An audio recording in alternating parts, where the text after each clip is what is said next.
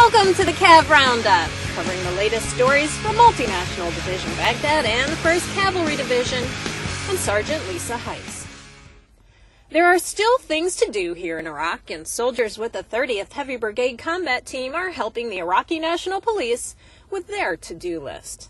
Staff Sergeant Mark Burrell went out with them and tells us about it.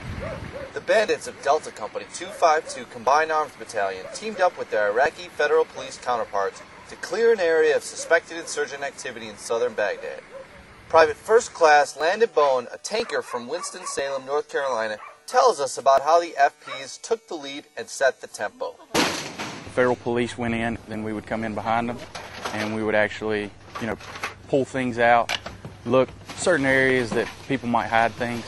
It's our job, and it's the federal police job to do a thorough search. Since the June 30th security agreement, the bandits' role has changed. It shows the Iraqi people that we're not taking the lead anymore, that we're here, we're going to work with the national security forces here, let them take the lead, supervise them. They're learning from us as we go.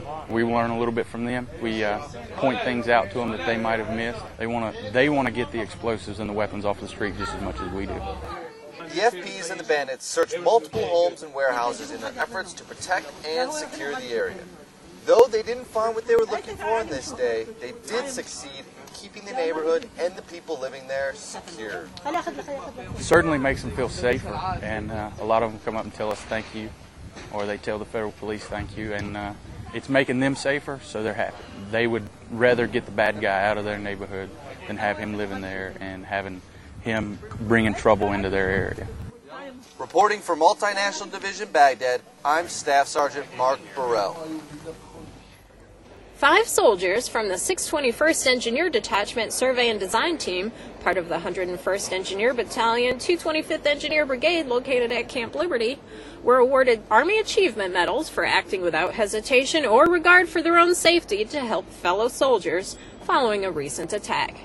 Sergeant Benjamin Brawley, Specialists Ezekiel Earl, Jeremy Hughes, Timothy Killow, and Micah Mahadio assisted combat medics and helped evacuate wounded soldiers from the scene. The 15-person National Guard detachment is from Gastonia, North Carolina.